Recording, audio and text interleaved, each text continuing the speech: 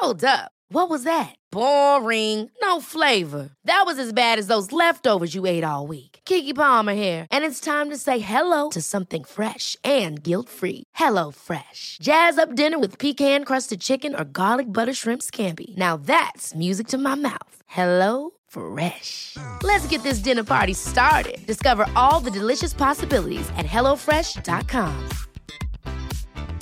Hey, it's Ryan Reynolds, and I'm here with Keith, co-star of my upcoming film, If, only in theaters May 17th. Do you want to tell people the big news?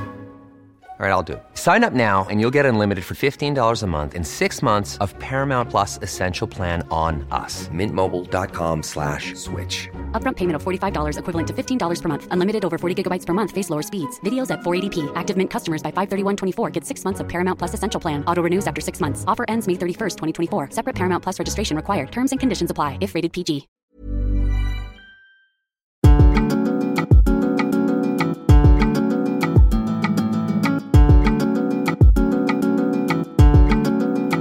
Hi everyone, it's February. It's LGBT History Month as well. So in line with LGBT History Month, we've got a lovely bonus episode for you today with historian Justin Bengry. Justin is the director of Goldsmith Centre for Queer History. And this little snippet is all about the pink pound and what it means. So we sort of discuss the origins of the term, the subsequent problems behind it, and how it stereotypes certain people within the LGBT community. Lovely, lovely episode. If you never listened to the whole thing, just go and click on the link in the bio and you can hear the whole thing. And it's just a lovely, it's a brilliant episode. Be sure to keep your eyes peeled for our very exciting LGBT History Month special, which is also coming up. We're going to be drip feeding bits and bobs throughout the month on socials and here on the podcast. So here it is. Here's Justin Bengry. So one of the things that I think is fascinating that you do, among many fascinating things you do, is talking about the pink pound.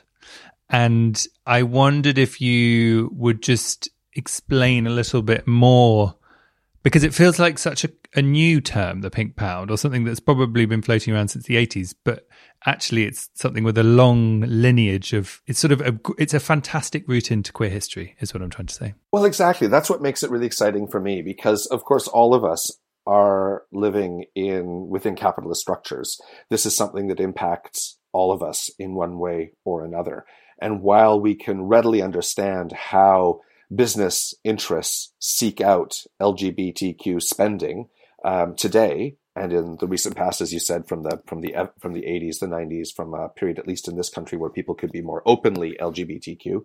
While we understand that exists in the recent past, I think we assume, it must have been completely different in the past. It must have been too dangerous. It must have been too risky. It must have been just non-existent. They just had no idea that we existed.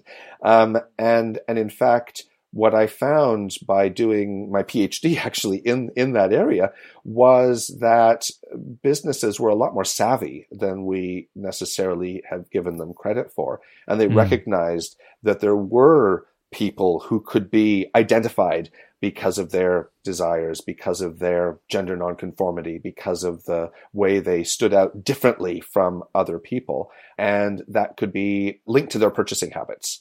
And I've got pretty conclusive evidence of an awareness of the existence of what we would today call queer consumers, LGBTQ consumers. They didn't use that language earlier in the 20th century.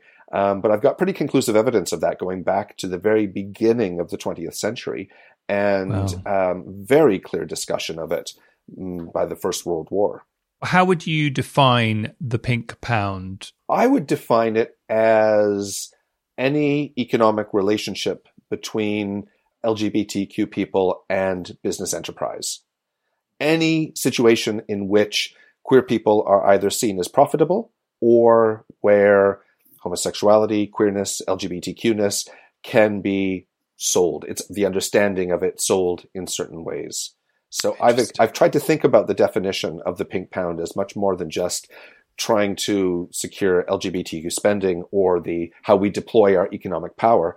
And I like to think about how businesses might profit from that discussion of us, of queer scandal, of titillation, of possibility, of homophobia, all of these things in ways that are profit motivated. Oh, interesting. When someone says pink pound to me, in this summary I'm about to give, I'm aware, I know that it is more detailed than this, but there's always been this thing of like, well, queer people don't have families, so they have more disposable income, so they spend it on scented candles. You know, like that seems to be, there's some of that around, isn't there? Oh, absolutely. I mean, there's this stereotype of the dinks, the double income, no kids. I love that. And I suppose, especially those of us that are middle class, cis, white, gay men who are more economically privileged in general, yeah, we do have the resources to go and buy scented candles. And I'm thinking I've got some scented candles downstairs, though some of them were gifts, but probably from other gay people who bought them as well. They're all just circulating among gay people. Evidently. But I mean, I think this is also a problematic stereotype because it kind of looks to the most privileged among us to confirm that there are those among us who are privileged. When in fact, there are many, many LGBTQ people, including cis white gay men, who are not economically privileged. And certainly as we start thinking about the economic marginalization of women more generally and how that impacts upon lesbians and lesbian couples, of trans people, of non-binary people, about people who are marginalized for all variety of reasons, that includes a huge chunk of LGBTQ people who are not able to participate so fully in the consumer economy and have questions of survival at stake and getting by. And I mean, with discussion now about the what we should expect to be a shocking increase in the cost of living in the UK, that will hit LGBTQ people who are economically marginalized quite hard. Yes. And does the term pink pound almost, is it slightly problematic, that term, in some respects now? It feels quite singular when really we're trying to open up into including everybody. I suppose for me, it starts a conversation. And I suppose we should always engage with and critique and think about the terminology that we use, what it includes, who it excludes, and what kind of cultural work that does. So I think we should certainly critique the term. For me, it's a starting point. It's something that people understand. So to start with something that is accessible and understandable is important. And then we can start breaking down that complexity and those further questions. But I take your point absolutely. And so long before scented candles were available, when were some of these first instances of seeing the pink pound be mentioned, or when you found it in history? See, now you make me realize that I have absolutely no idea of the long and varied history of the scented candle.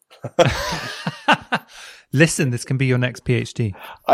No, exactly. I'm happy to be an expert witness on that PhD, by the way. Well, it would need multiple examiners, so... Yeah. But if we're looking at the longer and more expansive history of the pink pound, or if we just want to say the pink economy or economic interest in LGBTQ people, lives, experiences, what have you, this certainly goes back more than 100 years. The first instances that I'm conclusively finding are in early magazines. So the early men's press, the men's lifestyle press at the beginning of the 20th century was grappling with how to speak to men as consumers, as those who would desire things and buy them, while also recognizing that just a few years earlier at the Oscar Wilde trials in 1895, that kind of conspicuous consumption, that kind of showy consumption, elite consumption was seen as suspect, was seen as potentially indicating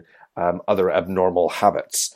And it was these indulgences in fashion that then could be understood as potentially signaling queerer possibilities as well. So these early men's magazines, just a few years later, are trying to figure out how do we speak to male consumers without compromising either ourselves or alienating them because we're working in this area that's a bit dicey. And so what I saw was that they were trying to have it both ways. They were on the one hand trying to speak to that mainstream consumer without alienating him, mainstream ostensibly straight male consumer, while at the same time recognizing that there were men in London and other major centers whose consumption practices might actually indicate that they're queer, and that they could make some money off of this. So I think it's around 1900, I have the editor of one of these magazines saying, well, we've been accused of trying to attract, they describe them as something like effeminate men who shop in Bond Street and have their hair curled. I mean, it's using all these kinds of codes that we understand today for queerness at the time. And it's saying resolutely this is in an editorial, so it's writing to others saying, well, no, we're not doing that. Of course we're not doing that, dear reader. But then finishes by saying, but if we were, the proprietor of this magazine would be a very wealthy man. So it's signaling both that there's a group of men out there who are different, possibly based on their desires and sexuality. It's not using that terminology, but that's the area that's being suggested. So there's that type of man out there that he consumes in certain ways, and that we could benefit from that. And that's roughly about 1900. It's really interesting that it's linked to flamboyance, isn't it? And the male struggle, because we're talking about specifically gay men here, or effeminate men, is masculinity has always struggled with flamboyance. So men are allowed to have a nice watch, like that can be, or they can have a nice yacht, but they can't, this is quite defined what's allowed to be elegant or beautiful or glamorous, Well, and in those early magazines, then they could have, exactly. Some of those types of consumption were appropriate, but then they were warned off of things like yellow kid gloves, pastel colors, soft collars. They were specifically told which fashions, styles, colors, and accessories would be suspect and compromising. Really? But I think what's really interesting about that is that as soon as you start naming all of these suspect fashions and suspect accessories, you're kind of giving a bit of a guide to what's queer circa 1900, 1905, and giving a bit of a guide to someone that wants to be on the lookout. Well, what if I see a guy that's wearing yellow kid gloves or a soft collar? Maybe there's some possibility there. Maybe I should wear those and see who chats me up. Ah, clever. So there's an interesting, we can read it against the grain. And I think actually that some of those early magazines doth protest too much. And on the one hand are trying to say to some consumers, hey, we're manly and okay. And to others saying, here's how you might strike up a conversation with someone. Interesting. Thank you, everyone, for listening. Get in touch with your History Month stories or memories you have. Full episode is available to listen on the feed and on the link in the episode description of this here episode. All right, everybody. Happy History Month. Bye now.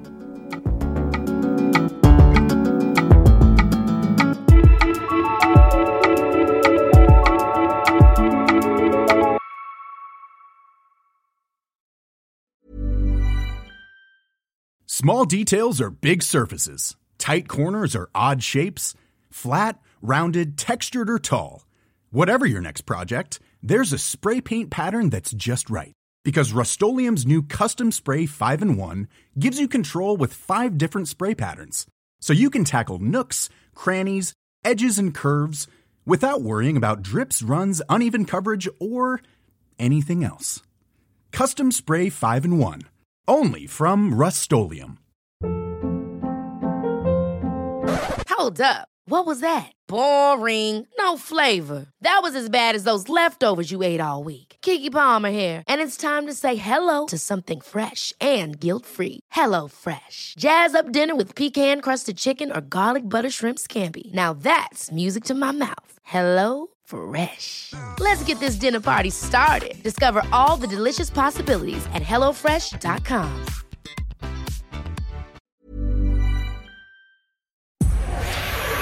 Powered by Spirit Studios.